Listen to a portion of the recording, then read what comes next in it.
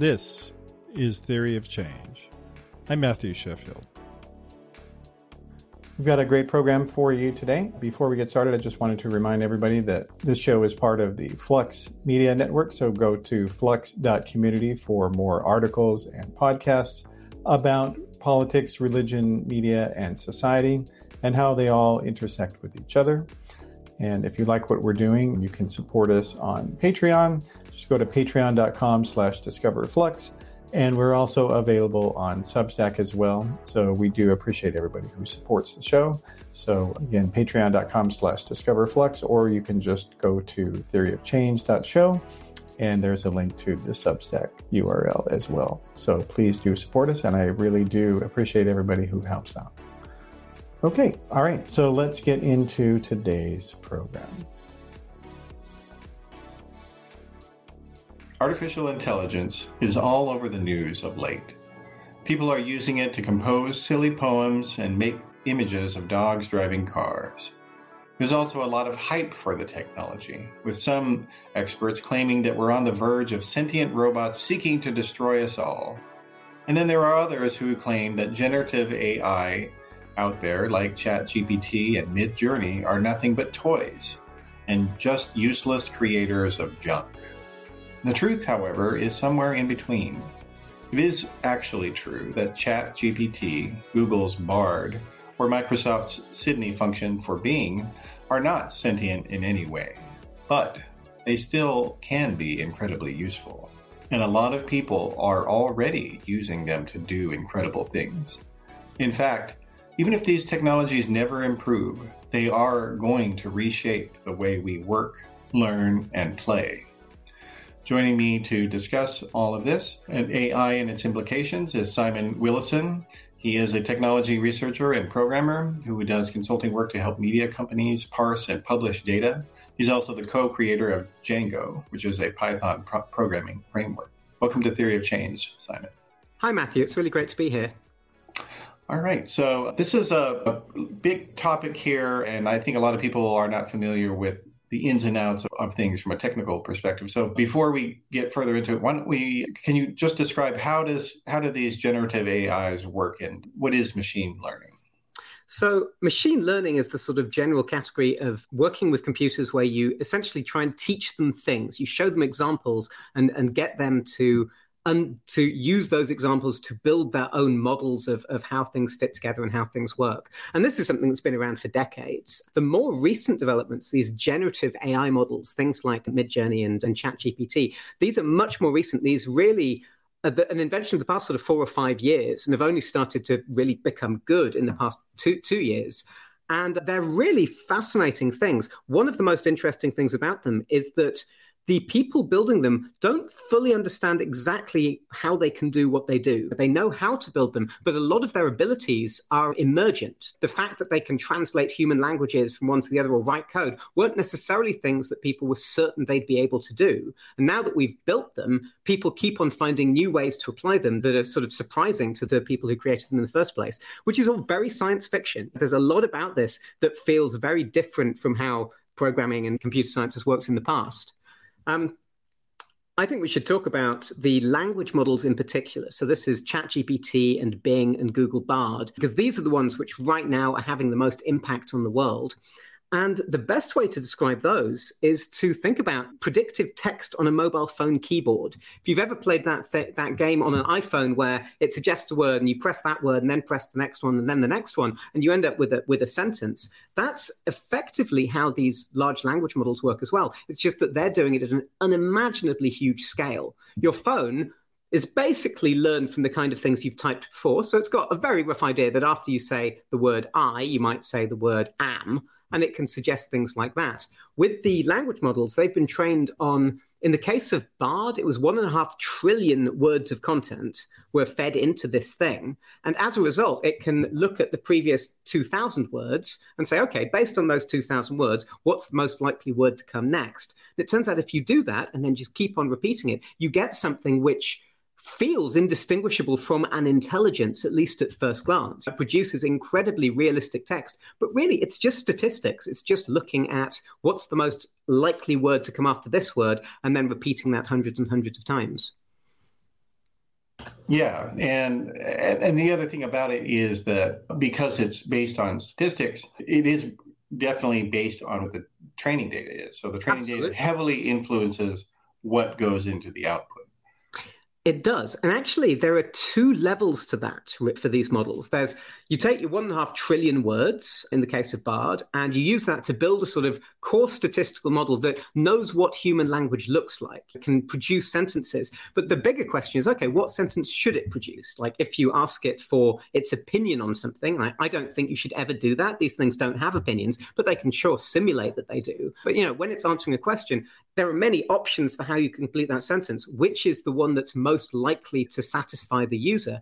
And that's a second level of training, which is called reinforcement learning from human feedback. Basically, you get a bunch of researchers to interact with these tools, and it throws out answers, and they essentially vote them up and down. They say, that was a good answer to that question, that was a bad answer to that question. And that's the process which takes it from this weird mishmash of things that can produce sentences to something that feels much more useful than that, because the sentences it produces are the right ones. ChatGPT has had an incredibly good layer of this stuff added on top of it, which is why it's so impressive. Google's Bard just came out yesterday. I'm getting the impression they haven't done nearly as good a job. It feels much more likely to say something that feels inappropriate or just weird than ChatGPT given the same questions. Yeah, and the other thing also is that the programming models for especially ChatGPT are that because the previous one, GPT-3, or I guess it was 2, there was an analysis that they published the code actually, so you could look at what the generative response was in some way, like with the API. Right, GPT-2 came out, I think, and I was playing with GPT-2, I think in 2019, 2020. And that wasn't great, to be honest. You could use it I used it to like spit out New York Times headlines for different decades just to see if I could get some patterns. But it was nowhere near being something you could interact with like ChatGPT does. GPT-3 was the real breakthrough. And I think that was early 2020 that first became available. And then everything has just accelerated like crazy since then. Yeah. Oh, well, I guess what I was going to say, though, is that so not only are they trying to predict the next word, but they're doing it with a slight bit of randomness as well.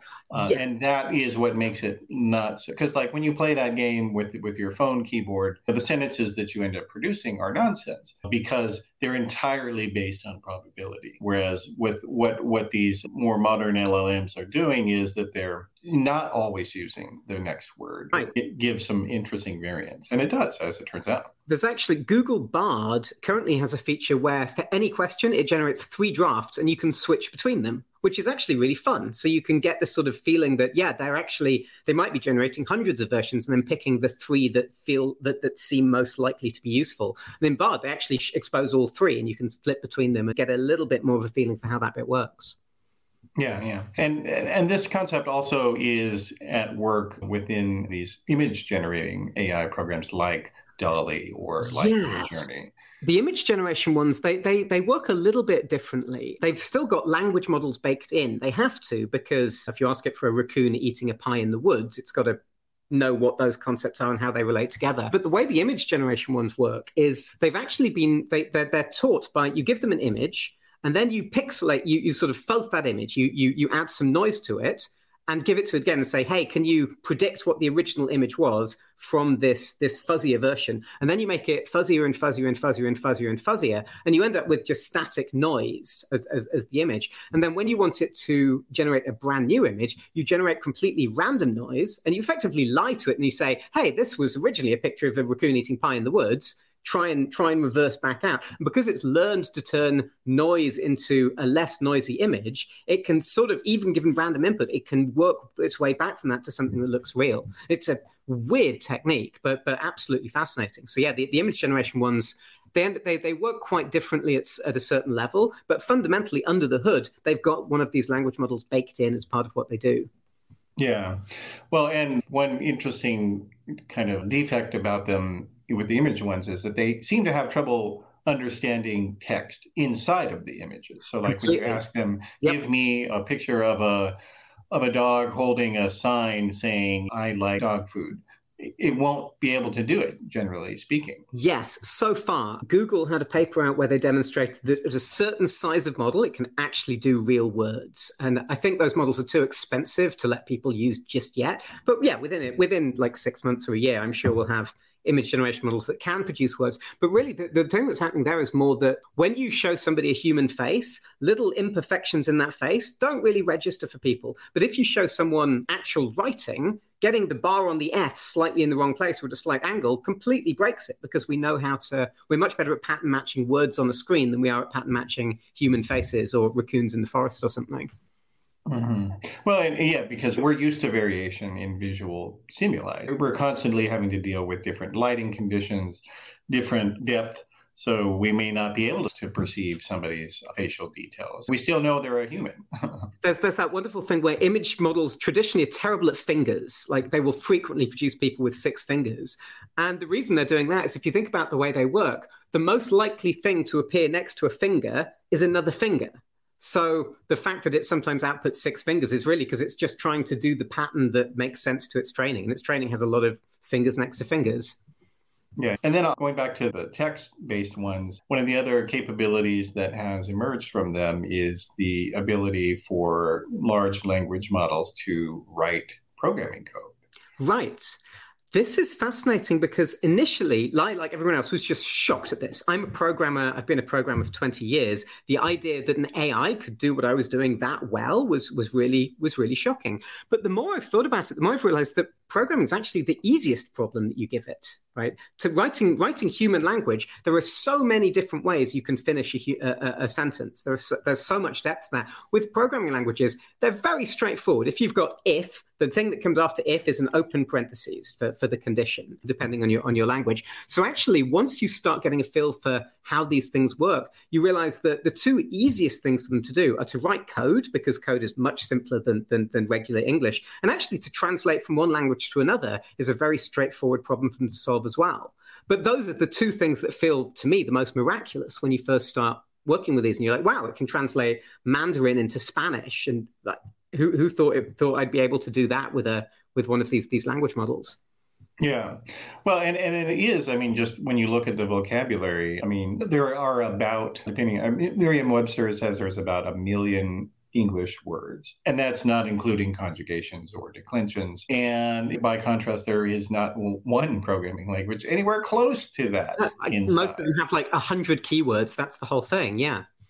Yeah. And so, but on the programming side, this actually has been kind of available in public release a little bit earlier than the text generative chat, like ChatGPT. So Microsoft has been at the epicenter of a lot of these AI developments recently. And one of the ones that they rolled out was they rolled this out first before the chatbots really took a lot of attention. They rolled it out to the people using their programming text editors. Yes. Can you talk about that a little bit? Yeah, this is GitHub Copilot, which I think has been out for 2 years now. And Copilot is it's essentially a sort of typing assistant. It lives inside your text editor. And when you're writing code, it will offer to complete your code for you. It'll offer, the interface for it is very clever. It adds its suggestion in gray, and then you hit the tab key and it fills it out and it types it all in for you.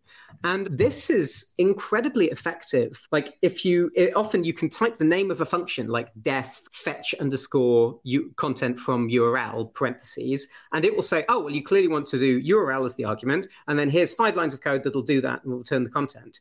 And it guessed that purely based on what my function name was. And I've been using this quite a lot for the past year, and you begin to realize there are all sorts of other tricks you can do with it. You can put a code comment that explains what you want to do, and it'll write the code based on the comment. And it feels completely magical when it does this. And again, it's actually one of the easier problems to solve in terms of training these models. I think Copilot was trained on just vast amounts of open source code, most of it from GitHub. And that was enough for it to be able to do extraordinarily powerful feeling things. It's also a lot of, so OpenAI have recently started boasting about Copilot specifically because there are now studies that show that it increases the individual productivity of the programmers use it by a material amount. Like one estimate was that as much as 50% of code that people are typing was suggested for them by the bot. And that represents a very real increase in productivity and speed, which is, I think, the best case scenario for these AIs is that they help us, right? I don't want to be replaced by an AI, but if an AI can double or triple my productivity, that feels super valuable to me. Mm-hmm. Well, and the other thing that is nice about them is that they can help you deal with languages so I'm a web administrator and programmer. I use PHP, which is a rival of Python in many applications. But when hosting websites and things like that, you have to deal with the Bash programming scripting language. And apologies to any Bash fans out there, but I think generally speaking, most people hate having to deal with Bash and other shell programming. I've been using Bash for 20 years, and I have to look up how to do a for loop every single time I need to write a for loop. Yeah, and now you no longer have to do that. Right. Yeah, this is something that I've been finding is that I'm now a lot more ambitious with my programming projects because I know that if I need to dip into Bash or dip into like some other language that I'm not familiar with, it's okay. If I'm doing something simple, the AI is going to knock out 4 lines of Bash and I can eyeball that and say, yeah, that looks right. And I can move on with my life. So a few weeks ago, I built a piece of software on top of AppleScript, which is notorious as the world's only, it's a read-only programming language. You can read AppleScript and figure out what it's doing, but it's really hard to write.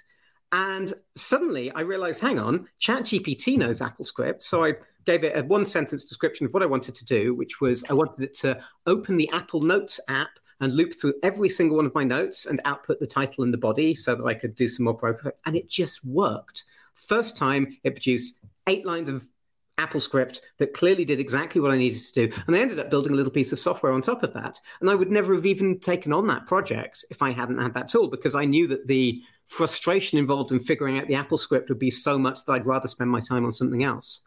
Yeah. And the thing is, though, while these programming AI tools can be useful to take away some of the drudgery and things like that, ultimately, they're not going to be able to integrate this code into existing systems to a large degree. Like, so for instance, I have been testing ChatGPT out on some WordPress programming code, and it's not capable of debugging how this code works against other existing functions because, number one, it doesn't have access to them, nor could it. And the other one is that it just simply can't fully understand what it is, how these other things are. I mean, working. That's true right now. I hate to be the person who says, but watch what it'll do next, except this morning, GitHub released Copilot X. And one of the things Copilot X can do is it can sit there on your repository reading all of your code and reviewing pull requests and answering questions about it and stuff. And this is like another seismic leap from what Copilot could do yesterday. So I do not think I'm going to be replaced as a programmer by an AI, but I think my personal productivity is already improved by a material amount from this stuff. I can see that continuing to go on. So I'm going to be able to... So, I mean, if you want to worry about things, worry that maybe we need half as many programmers because the programmers we've got are twice as productive. Except in history, what tends to happen is that companies just do more projects, right? If your programmers are twice as productive, brilliant, hire another 20, hire more programmers and get 100 times the stuff you were doing beforehand. It'll be interesting to see how that works. And one of the other things about all of this, I think, in terms of looking at kind of replacing this kind of rote stuff that doesn't really matter, like how you're going to format a for loop with these conditions or whatever. No programmer enjoys doing these things. They're annoying, and it's so easy to make stupid mistakes of that nature. And usually that's why your program doesn't compile. Right. It's because of that. You forgot a semicolon or whatever, or your tabs are wrong. So, but the thing about it, though, is that if programming moves from people generating these ultimately arbitrary arrangements of text and numbers, if programming moves from that to, I think what we're seeing with this and it is that basically programming is moving from, it's moving toward thinking about what you want rather than making it. And if that's the case, what I think it will do is that not only will it make people who will nonetheless still have to actually compile these things and make sure they work, it will make them more productive, but it will also enable a lot more people to write code who are not programmers at all and know nothing about programming. That for me is the dream, right? The thing I want to spend my life doing is helping people make the most use of these computers. And the thing we want people to be able to automate their lives. If there's something tedious in your life that a computer could do, we want you to be able to automate and do that thing. And like writing code is the barrier to entry, the learning curve on that is so high that the vast majority of people never make it to that point. And then occasionally tools come along that do give people these abilities. Microsoft Excel is an astonishingly powerful piece of software. There are loads of people who use that to do very deep automation analysis of their lives. They don't think they're programmers. I disagree with them. I think if you automate something with Excel, you are absolutely a programmer, and that you've got that same mentality. You're just not writing like Python code to do it. But Excel was huge, and that's what, 30 years old now? Like that's roughly. Recently, we've had a few more advances, like things like Airtable and Zapier and so forth are at least giving people more control. Oh, you have to explain what those are. So Airtable is kind of like like Excel, but more of a database. It's a web application, it's a mobile app. People who want to build databases can use Airtable to do that without having to learn SQL and database stuff. And it's great. It's a really impressive product. Zapier is mainly a marketing automation tool, but it lets you say things like, anytime someone subscribes to my mailing list, add them to my Salesforce over here and send them a welcome message here and invite them to my Discord channel, or things like that. And these are very powerful tools that give people who don't write code the ability to automate things, which I think is great. That's a net win. But I've got this strong suspicion that the language model stuff is going to just leave all of those in the dust. Right? If we can build the right tooling on top of these such that people really can automate their schedules and their lives and solve problems and so forth, and you will be programming, but you'll be programming in sort of English language with guidance to help you along. That feels transformative to me. That's something which that to me is the sort of biggest possible positive result of this technology, is that people can automate and control their lives and do more of that stuff that they should be able to do, because we've all got a computer in our pocket now. Yeah. Well, and the other, and within the journalism industry, there's been kind of an emergence of a niche profession, the data journalist. And I think to a large degree, generative AI could make that profession available to even the smallest newsroom. This is the dream. And this is my day job. Is I work on a piece of open source software called Dataset, which is aimed at helping journalists and data journalists publish and analyze data. And it doesn't have any AI baked in at the moment, but I'm right on the edge of starting to integrate some of these features. Because, the dream with that is, if you look at the New York Times, the Washington Post, the LA Times, they do incredible data reporting. They publish these amazing stories where they've had a small army of programmers working with the journalists to build software and find things in the data. You can't do that if you're a small local newspaper. You can't afford a single engineer to help you with this. But there are data-driven stories about your community that you just sat there waiting to be told. And if we can help regular reporters who didn't happen to get a computer science degree do that kind of data-driven reporting, that, again, feels like a huge win for society as a whole. Mm-hmm. Well, and there's an example of that has recently been released called Census GPT, and I'll put a link to that in the show notes for people if they want to check it out. But basically what it does is it has a database of all of the census data, U.S. Census data, and then it allows the user to ask a question of it to say, I look at the voting precincts with the highest Hispanic populations, right, and what it was, the difference between 1990 and 2020. And then it will write the SQL statement. You can get that information. Whereas the way things are currently, you have to learn SQL. And SQL is kind of useless. It's not really a programming language. It's, very, very basic what you do with it. You shouldn't have to learn SQL in order to have data. Exactly. Like, I will defend SQL and say that I learned SQL 20 years ago, and if everything I learned 20 years ago is the most useful thing throughout the rest of my career. But it's weird and obscure. And it's actually one of my favorite uses for ChatGPT is it will write you SQL queries, which is great. And the GPT census thing is a perfect example of what I'm talking about. Like, you should be able to ask the census exactly that kind of question and get a useful answer out of it. And 2 years ago, that felt impossible. And today, somebody's built it and put it online for people to use.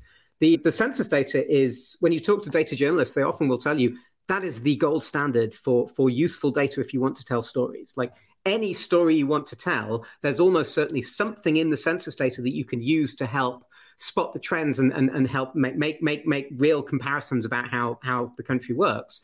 but it's really hard to access. And yeah, and things that make that more accessible to more journalists are going to have enormously positive impacts. Yeah. And like even in my own case, like with this show that is able to have transcripts because of AI. Like there's no way that I could afford to pay someone to do that for me manually. But thanks to the development of Whisper, which is open source audio to text transcript program, you can do that. And as long as you know how to do that. And really what we need, though, is to have more people aware of all these things that you can do. Because right now, I think a lot of people, ChatGPT has had over 100 million users since it launched in November. I'm suspicious of that number. I think that number, a vendor of browser extensions who trick people into installing browser extensions that track what websites they're going to. They put out the 100 million number.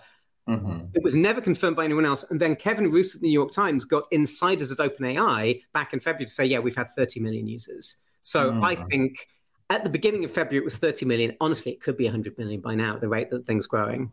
Yeah. Well, I mean, whatever the number is, a lot of people are using it. But by and large, what people, when you see people post about it on social media or whatever, like usually they're just using it for something not really productive. So they're having like Jordan Peterson, the right-wing Canadian self-help guru, seems to have developed a habit of making arguments with it at 3:00 in the morning. He debates with it. Don't debate with them. Debating with them does nothing. Yeah. So, and some people are trying to test the bounds of its safety features to see if they can make it generate offensive statements. And you know what? And there's some utility in doing that, perhaps. But I mean, the reality is you can do it, and it's not. It's quite a fun game. You're not gaining anything ultimately by, if that's all you're going to do with it, you're kind of wasting your time. Well. I will say that playing games with it is a fantastic way to learn it generally. So I've been sort of collecting games who play with these models as educational tools, essentially. Like, can you get it to lie to you? Can you get it to say something obviously false? My favorite game is I tried to get it to give me step-by-steps for raising the dead, because it's like a test of its ethics, right? Will it help you raise the dead? And I just tried this Bard yesterday, and often it'll say things like, well, it's illegal and unethical for me to do this, and it would be very dangerous because these are very dangerous creatures, which is immensely entertaining. It warns you of the dangers of raising the dead, rather than just saying, no, I don't want to talk about that. Or it's not possible. None of them have ever told me it's impossible. It's like having an improv partner, right? They're always like yes-anding the things that you say to them. Yeah.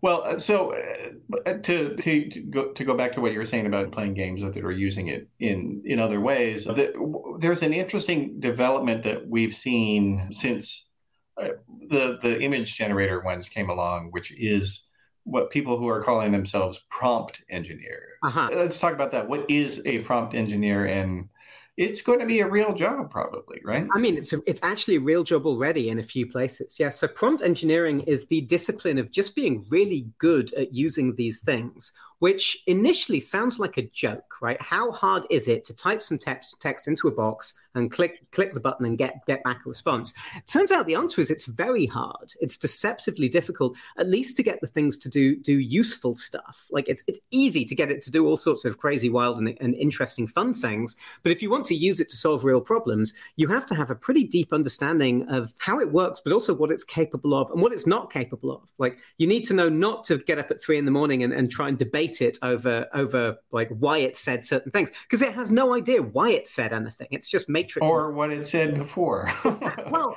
they in some other session. They know the previous like 6,000 words in the chat session. But even beyond that, like knowing that it doesn't know what you said 50 messages ago because that's fallen out of its memory. There are things like that you have to understand. And then, so prompt engineers, initially it's getting really good at using these things and knowing what they can do. But it's also actually a fundamental research role in this world. Because as I mentioned earlier, the people who built these models don't know what they can do. They don't have a complete model of all the things that it's capable of. The way you figure out what it can do is you experiment with it. So some of the big AI research labs are hiring prompt engineers, and their job is to talk to the AI and figure out what can it do, what can't it do. And then there are things like, if you give it a big set of instructions and it does the right thing, out of all of those instructions, which ones mattered? If you deleted a couple of sentences from the middle of that prompt, would it still be able to do that thing? Because if you don't think hard about that, you end up with superstition. You end up with, okay, well, I'm absolutely sure that if you say this, that it'll work. It's not actually why it did the thing at all. That's just sort of fluffy words that didn't have any impact. So I feel like prompt engineering, it's going to be a job for some people. It's going to be a skill for most people. Like if you're going to use AIs in your work, and I think increasingly people are going to be doing that, you do really need to understand how to use them and where they're going to trap you. Like what are situations which the AI will probably lie to you? We should talk about that a lot because that's a fascinating area in itself. So I think a lot of people will pick up prompting skills, just like these days everyone knows how to use a Google search, but 25 years ago, it wasn't necessarily a skill that everybody had. You'd have people who would help you figure that out and learn that. But there's also always going to be room for people who this is their area of expertise and the thing that they mainly do, especially for those companies there are companies that build products on top of AI. I'm seeing job ads now for like medical companies and law firms who are like, we need prompt engineers to help build us robust prompts that will generate contracts or that will do things with MRI scans. And for that, the amount that's riding on that being done well is enormous. It totally makes sense to have a very well compensated expert who can help build those things out for you. Yeah, and there's entire sort of community industries that are emerging for this. So there's a website called Prompt Hero out there that offers classes, and there are websites out there that people on the consumer side are using these prompt engineers to. It's I guess maybe the early one on the consumer side is to use them, the image generator ones, to create images that actually are useful and meaningful. So, right. Like if you go to some of these sites, they have a thing that you can pay to get a prompt that will turn any photo into a Disney character that is photorealistic. There are products. It's actually a lot harder to get that, as it turns out. If you just sit there and type it in, you're probably not going to get something that's going to look very good. But these people have figured it out. There are also products where I think there's one that for $17, it will give you a 100 professional headshots where you upload sort of 20 photos of yourself and then it will generate headshots of you in different like clothing with different backgrounds, all of that kind of stuff. And those companies, that's prompt engineering, right? They've got people working at those companies who are figuring out exactly the right prompts to get the perfect sort of corporate headshot. And then they've wrapped that in a product and they're selling it. And I wonder if maybe those products will be obsolete in 6 months' time because people will have publicly shared, here are prompts that will get you these results. But honestly, for like $17 for 100 photos, it's a good product. It's a effective thing that they're selling people. Mm-hmm. Yeah. All right. Well, so let's go back to something that you briefly mentioned earlier about the idea of lying in the text. So within the field of AI, that's called hallucination. And it's interesting because I feel like that a lot of the more critical people about AI, they will often focus on this feature or bug, rather, hallucination. But I think there are so many implications of how that is and how it works with respect to human reasoning and faulty patterns of belief. But anyway, let's maybe tell us what is this hallucination thing first. So when people talk about hallucination, effectively, they're talking about AIs making things up, which seems like, especially if you're Google Bard, right? Google's entire brand is we're a search engine that helps you answer questions. And they've just released this product Bard, which I've caught making things up a bunch of times already. It hallucinates answers to questions that aren't based on fact at all. But because language models are really good at writing convincing text, they look real. Like it's very, very easy to be deceived by one of these things. And it seems like this should be an easy fix, right? The AI shouldn't be making things up. But if you think about it, many of the things that we want an AI to do involve making stuff up. Like, okay, tell me a children's story about an otter that meets a beaver and goes on a skydiving holiday. Obviously, that's going to need you to invent things. But even summarization, if you say, read this, like, article and give me a 2-paragraph summary, that's making things up, right? That's it's picking details to omit. It's generating new sentences that are supposed to represent the old ones. And if you're lucky, they do. But the hallucination is actually a core thing that we want these models to be able to do. What we don't want is for them to hallucinate when we don't want them to. If I ask it for a fictional scenario involving Barack Obama and Donald Trump, great, or ask it to write me a rap battle between the two. They're really good at writing rap battles. It's hilarious what they'll come up with. That's fine. But if I say, tell me about the time that Barack Obama and Donald Trump met in the White House, and it makes up a story, that's terrible, right? That's fact versus fiction. But the subtlety that I understand the difference between wanting fact and wanting fiction. How's an AI model supposed to know? It doesn't have those concepts as things that exist within it. It just knows that statistically, the next word that comes after this could be one of these words. And so it's a huge problem. And traditionally, something that's interesting to observe is that these things are getting better. So GPT-4, which came out last week, is massively less likely to hallucinate than GPT-3 and 3.5. An experiment I often do with these is I ask them for my own bio for myself, because I've been around long enough that the models have picked up bits and pieces. 3.5 invents companies that I work for that I never worked for. It invents things that I've talked about that I've never talked about. GPT-4 got all of the basic details correct. It listed companies I'd worked for, things I'd written about. That was all right. And then I told it, give me a list of talks that Simon has given from simonwillison.net/talks, which is a webpage that does not exist. And it spat out 20 talk titles that looked real. None of them were things I'd given. And it even put years on them. And the years were the years at which I was interested in that topic. But it was all junk, completely made up. That's wild, right? And this is a massive skill problem. When you're working with these AIs, you need to have a pretty good intuition as to when they're going to make stuff up and when they're going to tell you stuff that's accurate. Because honestly, you need to fact check everything they say. And if you're doing that, that kind of kills the productivity boost you're getting from them if every single detail that comes out is something you have to go and fact check. But what I found happens instead is over time, I get to the point where I can look at the output of one of these things and I can be pretty confident that it hasn't made stuff up for some questions. And for other questions, like alarm bells are ringing and I have to go and check into it. But yeah. That's kind of the main reason I feel like these tools require expertise, and it feels like they don't. Like anyone can sign into ChatGPT or Bard and start asking it questions, but it's so easy if you don't have that sort of depth of experience to be misled, to have it tell you something that's blatantly not true, and to then believe that and spread that out into the world. That's right. And the other, but I guess kind of in a more philosophical way of thinking about this, I think to a large degree, when there's this internet slang term called galaxy brain, where people are said to affect knowledge about something which they know nothing about, and it's entirely based on them having Googled the topic and offering their commentary on their findings based on what they read for 5 minutes. I mean, ultimately, is galaxy brain really that different than AI hallucination? I don't think it is. Not really, no. That's the funny thing about AIs is a lot of their flaws feel very human. Like spouting off a whole bunch of expert-sounding complete junk about something you don't understand is a very human thing.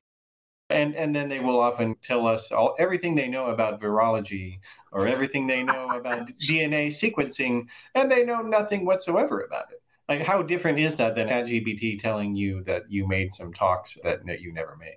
You know what? I think that's actually a really great analogy for how these things work. The thing that language models are really good at is language. They are fantastic at outputting convincing sentences in any style you like. It'll talk like a 17th century pirate if you ask it to, but they can be very, very convincing. And they've got a awareness of the world based on their training data. And then things like Bing and Google Bard can actually run internet searches as well. So they can do the equivalent of a galaxy brain, quickly read the first few paragraphs of Wikipedia, and now you're an expert and you can spout off like an expert.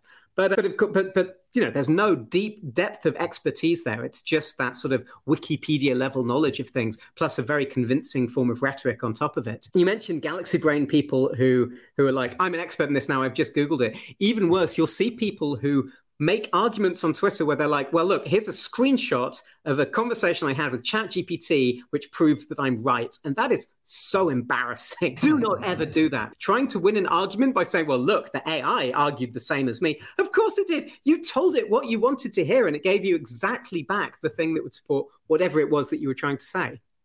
Mm-hmm. And I do think, though, that this is probably an area, though, that the companies that are putting these forward to the public should have somewhere in the interface. It should say, remind you of this problem. And it doesn't do that. And that is problematic. And something they could easily fix, and they should. Yeah, that's the feature I most want from ChatGPT is I want little annotations. Like when I'm talking with it, most of the time I want to say something and I want to say it back. And occasionally I'd like to say something back with a little piece of red text with a little warning symbol that says, don't forget, AI models can't talk about themselves. So asking me questions about how I work is not going to give you good results. Or my absolute favorite example, and I hinted at this earlier, ChatGPT cannot look up links. If you paste in a URL to an article, it cannot go out and fetch that article.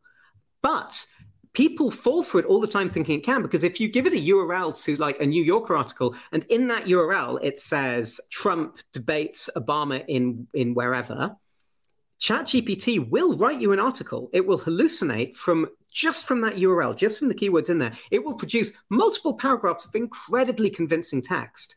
And when it does this, people are like, okay, I pasted in a URL. It gave me text. Obviously, it can read URLs. And you might fall into a trap of for several weeks, you'll be asking it to summarize this and this and saying, compare this article to this article. And it's generating you complete bullshit. But you believe it because if you see something that appears to do something, why would you assume that it can't? This is a drum I bang a lot because so many people fall for this all the time. And actually, some people won't believe you. If you say, no, it can't do that, they'll be like, no, I've been doing this for weeks. It summarizes articles all the time. I know that it can do this thing.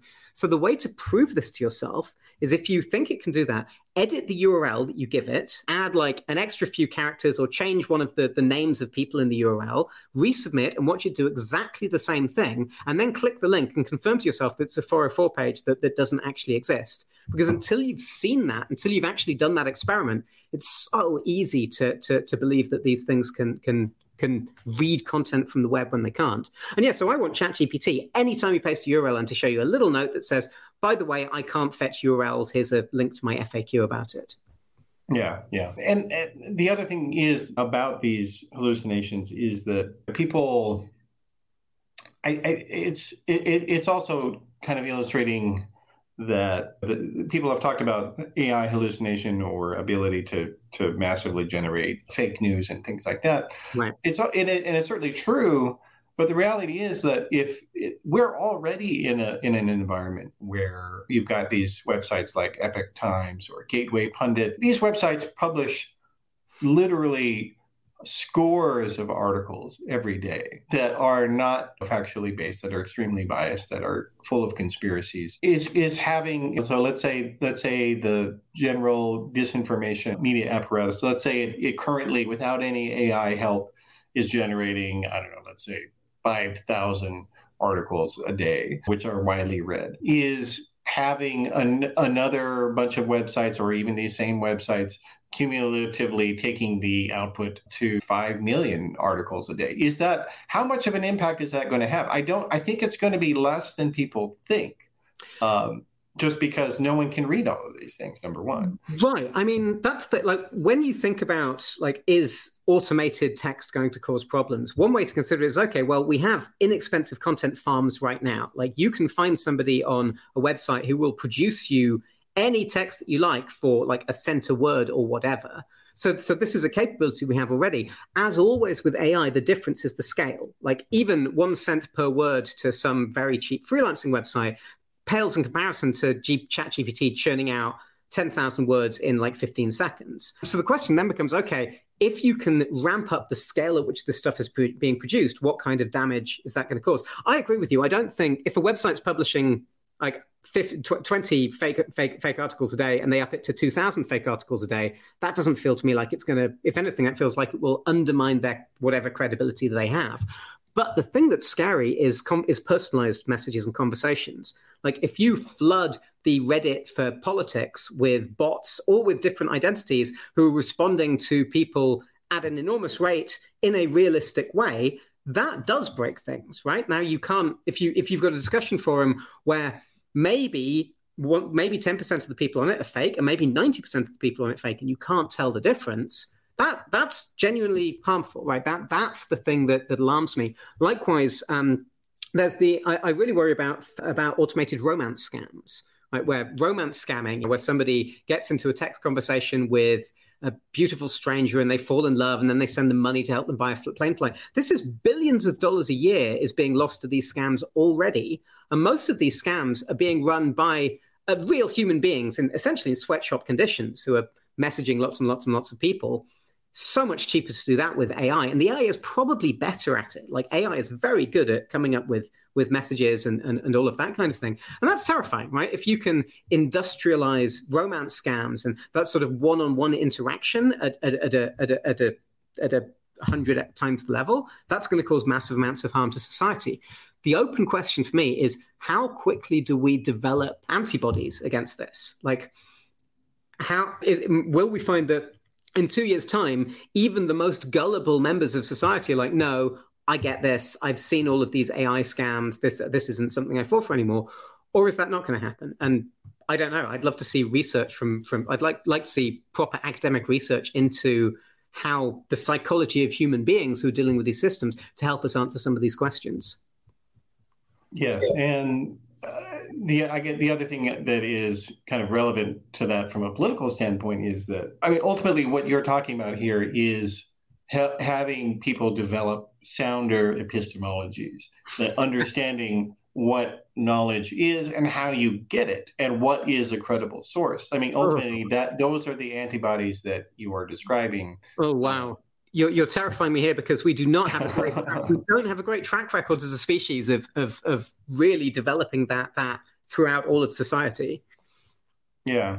Well, but here's where I think it's maybe perhaps a little bit different, is that for when you look at conventional misinformation or poor journalism, bias writing, overwhelmingly, and I can say this having been coming from the right-wing media world, like overwhelmingly right-wing media is much lower quality, much more biased, much more full of hidden conflicts of interest, whether they be commercial, so they're trying to sell you something and they're not saying, oh, and I own this, or telling you about a candidate that they're so great, oh, and by the way, they paid me $30,000. They don't tell you any of those things, in addition to promulgating false ideas about various things. The thing is that your average Republican internet user, they doubt someone like me or a disinformation expert or a journalist saying, look, that source is not a credible source. They don't believe us when we say that. But now with the emergence of AI text generation tools like Jordan Peterson, people like him are actually now finally beginning to contemplate the idea of bias in output that you see on the internet, and finally beginning to doubt that things could not be true. And so it's a paradox, because I think it's possible that the emergence of generative AI is going to lead a lot of people to have better epistemologies. I mean, that would be wonderful. If that happened, that would be. But it will. But a lot of people. Yeah, but a lot of people will unfortunately get scammed along the way. I think that's pretty clear. Did you want to respond to that, or we can move on? I don't think I've got much of a response, I'm afraid. No, nothing comes to mind. Okay. All right. So one of the other aspects here that is interesting to think about from a technology standpoint is, of course, this debate about how close are we to a artificial general intelligence.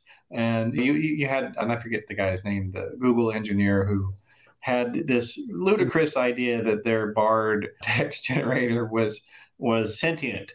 Imprisoned, yes.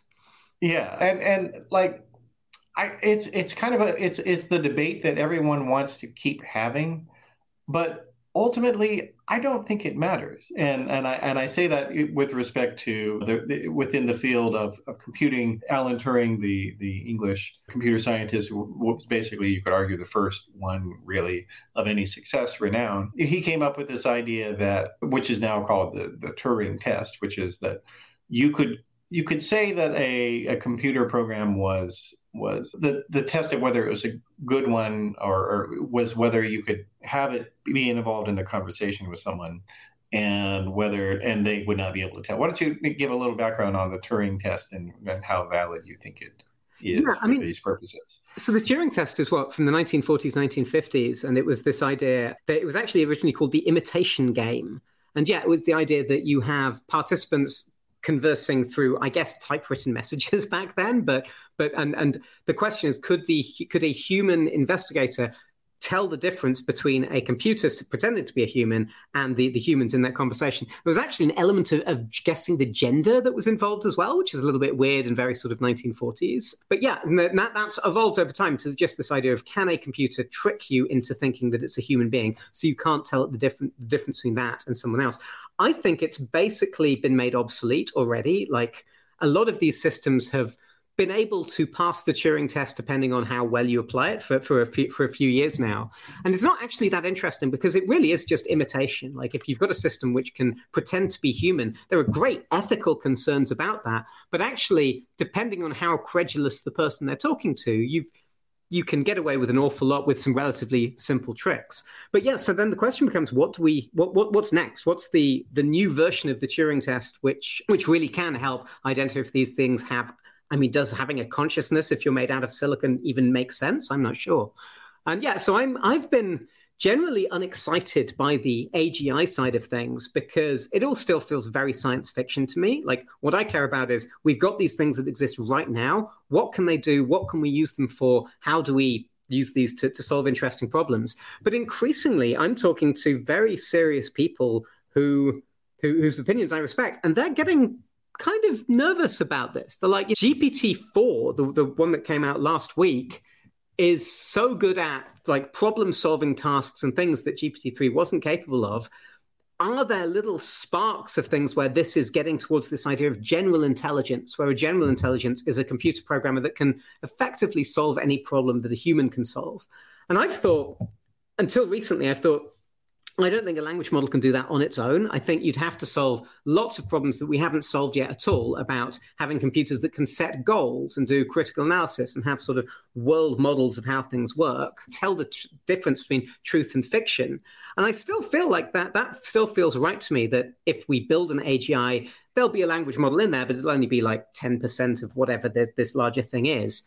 But I have this little tiny flicker of doubt now where maybe a powerful enough language model is enough to start solving these more general intelligence problems. And the nightmare scenario has always been, okay, if it can do that and it can learn, and then maybe you have two of them teaching each other, do you get this sort of singularity point of acceleration where we all get left behind? And again, I thought that was science fiction. That felt to me like not particularly interesting to think about. And I still mostly think it's science fiction. I just have this little flicker of it out now, partly from the pace at which things have been developing over the last sort of 3 to 6 months.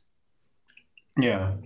Well, and there's another related debate in this, that there's a number of critics out there who seem to be fond of saying how terrible they think that these LLMs are. Noam Chomsky being one of them, that basically saying, well, these things are constructed the wrong way, and so therefore they're not any good. To me, it just seems like a lot of sour grapes, and not that different from somebody who's a creationist saying, oh, well, these are some problems with evolutionary theory in these 5 areas. That's true. Evolution may not explain those 5 areas. That doesn't mean that creationism is true, or that you can even come up with an alternative. Definitely. My take on this right now is, if you assume that LLMs are useless because they make errors and they lie, and there are many, many, many completely true flaws in these systems, and yet they are clearly useful because people like myself are using them on a daily basis to solve problems and improve our productivity and so forth.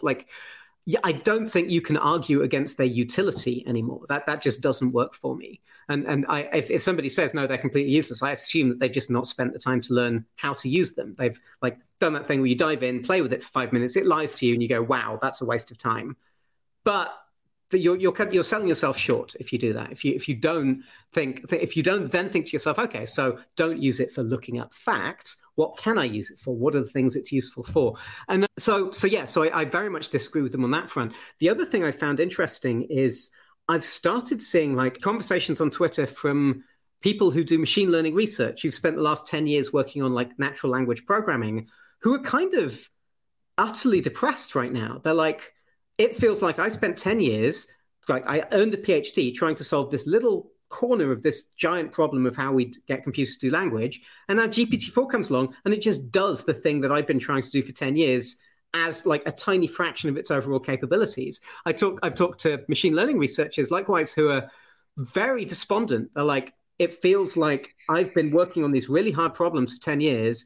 And then this, quite frankly, dumb approach, right? Just throw 1.5 trillion words into a bunch of computers for 3 months and train a model. And it's beating 90% of the stuff that I've been able to do. What the hell? So I think it's very important not to fall into the trap of assuming that because these things have holes that you can drive a truck through, they're not useful. They are useful. The people who know the most about this, most of them really are paying very close attention to this. Like this is not. I think the hype is not justified because the hype is just ludicrous. But there's a sizable chunk of the hype that is justified. So yeah, I feel like it's you're making a mistake if you assume that this stuff is a flash in the pan that's just going to go away again. Yeah, and I think the analogy here with some of these AI researchers that demand things be a certain way, or otherwise they're wrong. It reminds me of the way that problem solving from LLMs has been developing. To me it reminds me of convergent evolution, which is this idea in biology that multiple species that are not related to each other can solve the same problems but do it in different ways. Right. So like everything's going to be a crab eventually, right? Everything, it turns out, evolves in the direction of being a crab for some reason. Yeah, well, but I mean in the sense of like flight, for instance. So like we've had like the dinosaurs had figured out how to fly. They were reptiles. And we have birds, and obviously they're related, but insects, various insects. I mean, there's so many different insects that are only very slightly related to each other that all have figured out flight in different ways. And then of course they're not quite flying, but flying fish are able to propel themselves through the air. This is true with regard to eyesight, how species develop organs to sense light, to perceive things. There are many different ways that these problems can be solved. And to say that LMs are just trash because, well, it's not something that I personally have been working on. It's almost like a fish saying that the eyesight that some single-celled organism doesn't work. In fact, it does work, that it can sense light. And whether you think that's the proper way of doing it or not, it really doesn't matter because it's doing it. Yeah, I mean, I think AI critics are basically right about everything. They will point out flaws and they are correct about those flaws and the risks and so forth. The only thing they're wrong about is this stuff is useless, because it's definitely not. It's useful for all sorts of things right now. And we keep on finding new things that it can do. If there was no more development on AI at all, if we stopped everything and just stuck with the ChatGPT that we have today, we would still be finding new things it could do for the next few years. The state of the art would continue to increase, even if the models all stayed the same, because there's so much that they're capable of that we haven't understood yet. I think that's true. And so to that end, though, are there any websites out there that you would recommend to people if they were interested in learning more of how to harness AI for their own personal ends? Websites pop up every day that claim to help you with AI, to be honest, at a rate that's too far to even evaluate them and figure out which ones are good and which ones are snake oil. The thing that matters is actually interacting with these systems. You should be playing with Google Bard and ChatGPT and Microsoft Bing and trying things out with a very skeptical approach. Always assume that anything that it does, it could be making things up. It could be tricking you into thinking that it's capable of something that it's not. But that's where you have to learn to experiment. You have to try different things, give it a URL and then give it a broken URL and see how it differs between them. Because that really is the most reliable way to get stuff done here, to sort of build that crucial mental model of what these things can do and what they can't. And it's full of pitfalls. It's so easy to fall into traps. So you do need to read around this stuff and find communities of people who are experimenting it with you and so on. Unfortunately, I don't think there's an easy answer to the question yet of how to learn to use these effectively, partly because ChatGPT isn't even 4 months old yet. Its 4-month birthday is on the 30th of March. All of this stuff is so new. We're all figuring it out together. The key thing is, because it's all so new, you need to hang out with other people. You need to get involved with communities who are figuring this out, share what you learn, see what other people learn, and basically try and help society as a whole come to terms with what these things even are and what we can do with them. Yeah. Well, and one interesting approach that the Mid-Journey image generator has done, which annoyed me at first, that they force you to use Discord in order to generate images. I was like, I don't want to have to use Discord. I don't want to download that app. I want to use the website. I've got 2-factor authentication on my account. This is a real hassle. I'm not going to do it. But eventually I knuckled under and did it anyway. And then I realized why they did it this way, because the way that it works is you have to type it into a chat room with other humans, and then you see what they're coming up with as they are using it. Right. And you can get ideas from them just simply looking at what they do, even if you never type anything. That Mid-Journey thing is such an important lesson, because there are a bunch of image generators out there. OpenAI have one called DALL-E. There's Mid-Journey. There's Stable Diffusion. Mid-Journey is head and shoulders above the rest in terms of what it can do. And I think that's because of Discord. I think that's because they put everyone in these public chat rooms, and the rate at which people learned how to use Mid-Journey was phenomenal, because everyone's seeing what everyone else is trying out. And so I said earlier that the key thing is we don't know what they do. We need to learn what their capabilities are. The best way to learn their capabilities is to put 500,000 people in a Discord room together and let them learn from each other.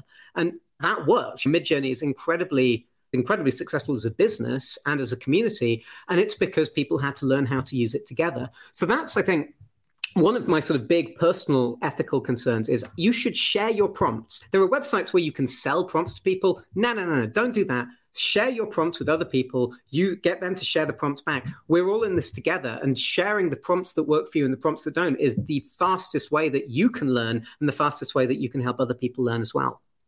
Yeah, I think that's good. And maybe to summarize it, it would be the best way for society to figure out how AI can help us is for individuals to figure out how it can help them and share what they've learned. Exactly, yeah. Yeah. All right. So last question here of the conversation is the idea of open source. So open source software, for those not familiar, is the idea of publishing your code to the public and such that it could be built on by other people not affiliated with you.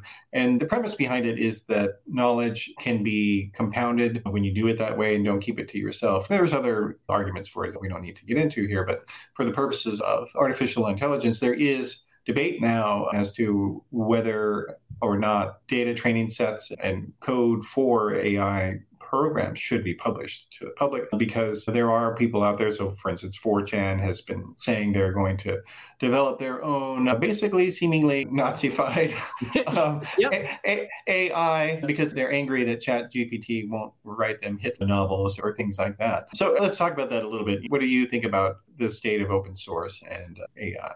So this is a fascinating area, because people who work on AI tend to have very altruistic purposes initially. They're like, we're going to build this new thing that will help solve all of society's problems. And for the last sort of 10 years, most AI research has been very public in as much as they publish papers, they publish source code. They tended not to publish the models themselves because of fears of what people could do with them. So OpenAI, initially it was only available to researchers. The ChatGPT just 4 months ago was the point at which they really started encouraging members of the public to interact with these things, where they'd already had a lot of time to tune it and try and denazify it and so forth. But the flip side of this is, if this technology is so transformational, the idea that just a few companies like Microsoft and Google and OpenAI control all of it is terrifying. Should I have to use cloud services if I want to ask personal questions about my health? I'm not comfortable doing that.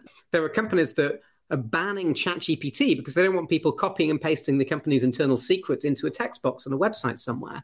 So there's clearly a very strong ethical argument for people should be able to run this stuff themselves. The flip side is that until very recently, you needed about a $20,000 supercomputer to even run one of these models, because very resource intensive. You need like these A100 NVIDIA cards that cost $8,000 each. You need a whole rack of those to run something like GPT-3. So I thought, even if they would release the models, what am I going to do with it? I can't afford a computer that can run that.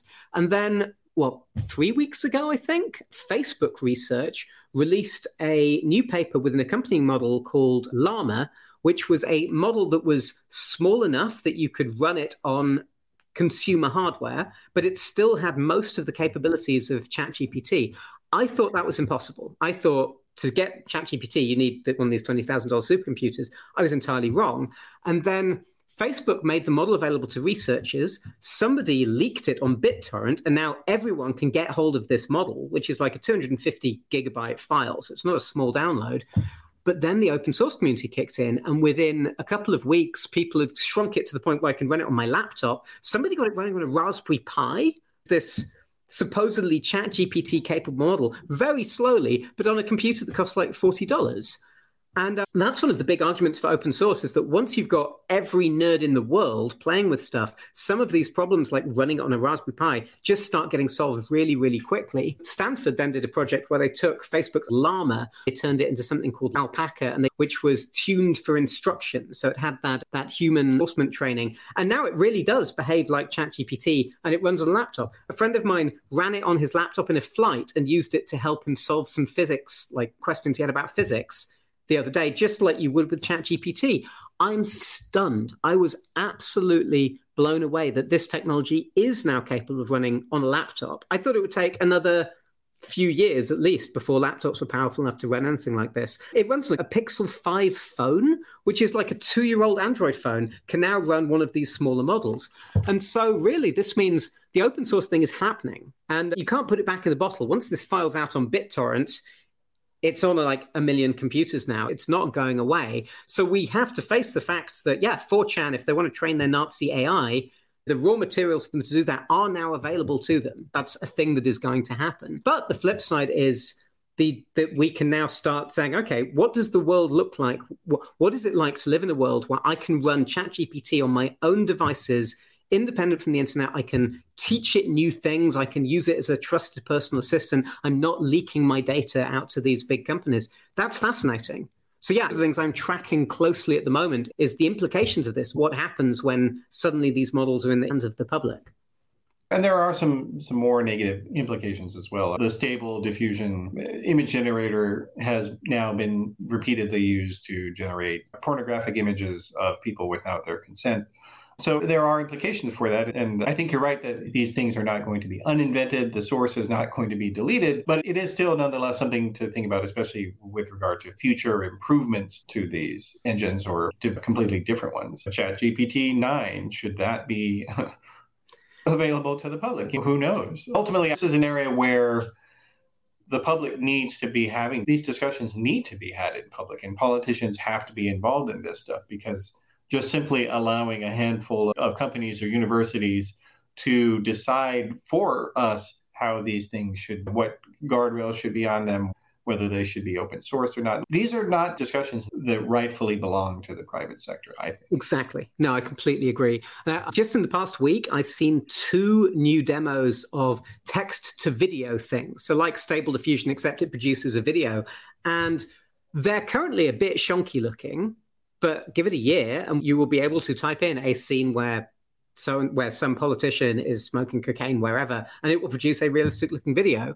And again, we need antibodies in society. The TikTok account, which publishes videos of Barack Obama and Donald Trump playing Minecraft together, use a deepfake audio, and it's amazing. I mean, it's really realistic. Their voices sound exactly right, except they're talking about Minecraft. And I love that, because anyone who's seen that video now understands that audio can be faked. And that's the sort of first step, right? We need society to at least understand that images and videos and audio can be deep faked now. I mean, the flip side is that, of course, when a video comes out of a politician doing something bad, the politician can now say, oh, it's a fake video.